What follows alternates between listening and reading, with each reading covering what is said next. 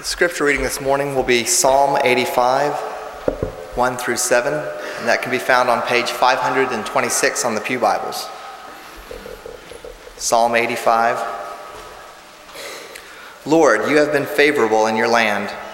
You have brought back the captivity of Jacob. You have forgiven the iniquity of your people. You have covered all their sin. You have taken away all your wrath. You have turned from the fierceness of your anger. Restore us, O God, of our salvation, and cause your anger toward us to cease. Will you be angry with us forever? Will you prolong your anger to all generations? Will you not revive us again, that your people may rejoice in you? Show us your mercy, Lord, and grant us your salvation.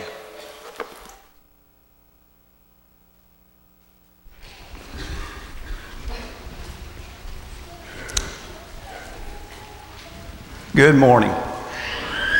It is good to see each of you this morning. If you're a guest, we are thankful that you're here. It encourages us that you're here, and we want to be an encouragement to you. I'm glad to be here this morning. It's good to be back. It's good to be various places, but it's always good to be back home at Mount Juliet. I want to encourage you to remember that this Tuesday night, October the 16th at 6:45 is the Latin America dinner that Phil Wagner will be hosting. And it is a wonderful opportunity for us to support a work that's been in existence for 40 to 50 years through the Valdosta congregation of working in Central America to plant churches, as well, of course, to convert individuals to Jesus Christ. And of course, Phil has been involved with this work for a couple of years. And so really it's our opportunity to help in two ways. I would encourage you, if you want to be a part of this work, you can come to this dinner, you can learn more about the work, but as you give, be thinking about supporting not only Latin America missions, but also think about what you could give to help Phil, because this is the time of year when he also raises his support for the year. And so we can help him as an individual missionary, and we also can help this work. And I just want to encourage you to be prayerful about that. I want to encourage you to be generous about that. Phil is near and dear to our hearts. He's been a part of our lives at least for 11 years. And for some of you, perhaps even more than that. And we love and appreciate the work that he does. And this is just a wonderful time and opportunity for us to be supportive of that. I remember several years ago being in the middle of the night in an emergency surgical waiting room in a large hospital in Birmingham. I was sitting with a woman that her husband was the one in emergency surgery. They'd been married over 60 years. They had a sweet relationship with each other.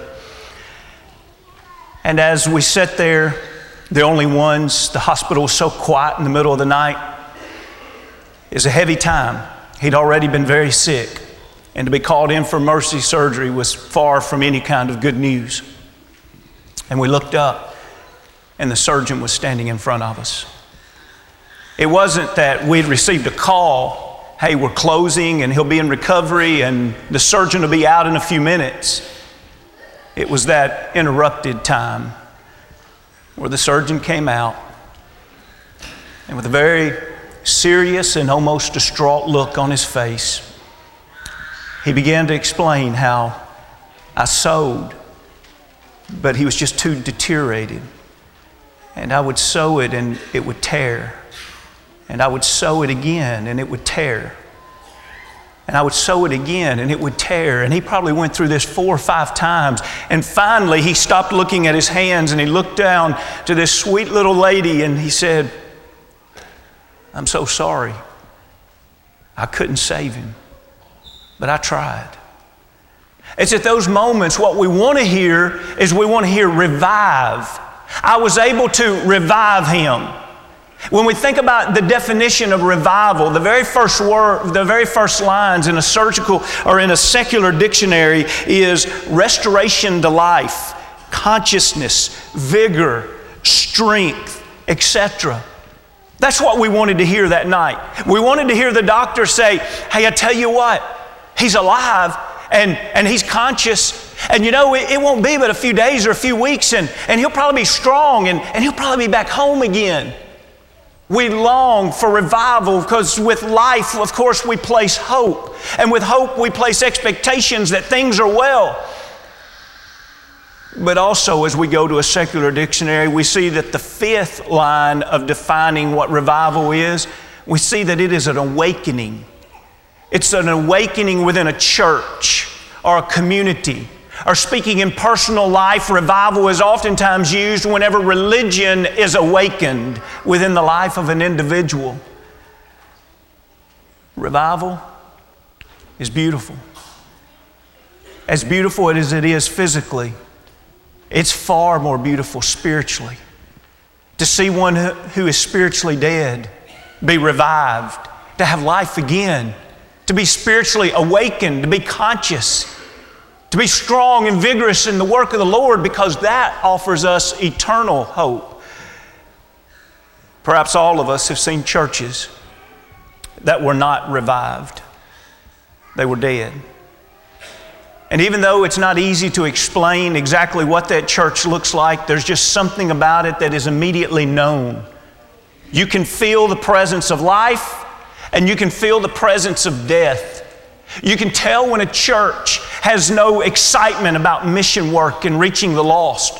You can tell when they've lost their focus and there is no mindset of let's have a victory over the world and a victory through Jesus Christ. You can tell when people are looking for the minimum. Now, how little can I give and still please God? How little could I study His Word? How little can I gather with the assembly? You can tell when people know more about their physical life than they do their spiritual life. When they can maneuver around a local grocery store and find anything, but they can't move around the Word of God, the bread of life, and find anything. You can tell when people are more excited about Friday night than about Saturday morning, and more excited about a vacation than a campaign. There's just all kinds of things that you look at that just scream, we're dead. We're dead. And yet on the other hand, there's something powerful when it's obvious that a congregation is revived, that a people is alive, and that an individual is growing and maturing spiritually. You know something interesting about the word revived in the Old Testament, or revival? Did you know that even though it's found in the English only a few times in the Old Testament, did you know that from the Hebrew, that word is in the Bible 235 times? But you see, almost every one of those 235 times, it's translated live.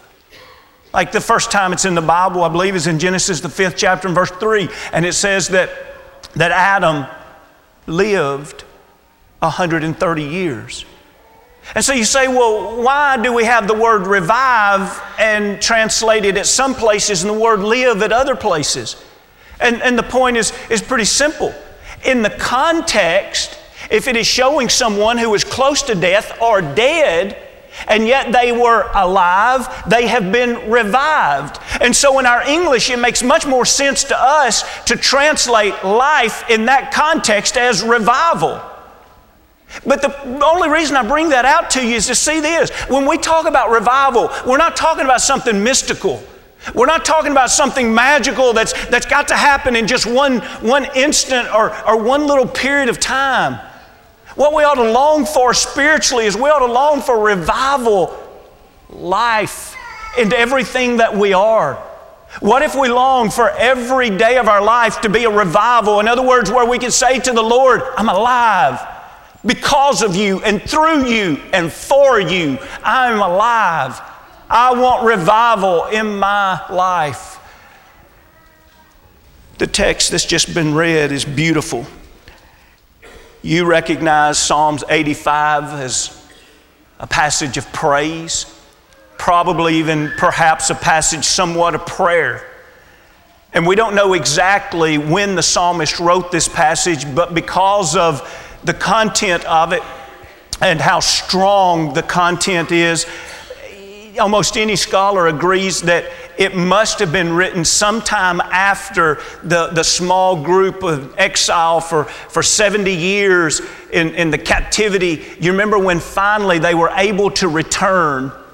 That must have been the time period that this was written at some time during the return. But it seems to be written at a time where there was restoration and revival, but there also must have been a waning, and there must have been a little bit of a losing of a focus. And so the psalmist writes this to plead with God to not give up on them and to continue that work of restoration and that work of revival. I think about a New Testament parallel. Do you remember the 7 churches of Asia in the first few chapters of the book of Revelation? Did you notice that each of those congregations had rich history and a heritage, but something was waning? At least 5 of them, it was sin, and 2 of them, it was probably outward circumstances. But really the whole purpose that was written was John was revealing a message from God as if to say, don't die. Hang in there. Turn it around. Let God revive you. Let God give you that focus again. Let God give you that restoration again. Let God return to you that joy that you can have in God. With that in mind, I'd like for you to look here at Psalm 85, 1, 2, and 3 again. It's already been capably read. But did you notice there in the first line, think about this prayer, this praise that the psalmist is writing. And he says, you have been favorable to your land. And notice the next sentence, or the next phrase there, the next line, he talks about bringing back the captives. But see, the only reason that they were allowed to do this, he wasn't gloating. It's a great sign of humility. He wasn't gloating in himself to say, look, we were the ones that were able to march all the way back to Jerusalem. We were the ones that started building. We were the ones that started doing great things. Instead, all of the praise is to God. They recognized it was God that allowed them to come back to their land. It was God that allowed them to be free from captivity, and it was God who forgave.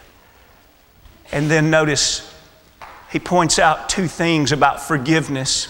The first one is that you covered our sins. And then the next one is your wrath has been taken away. But between those, he says, Selah.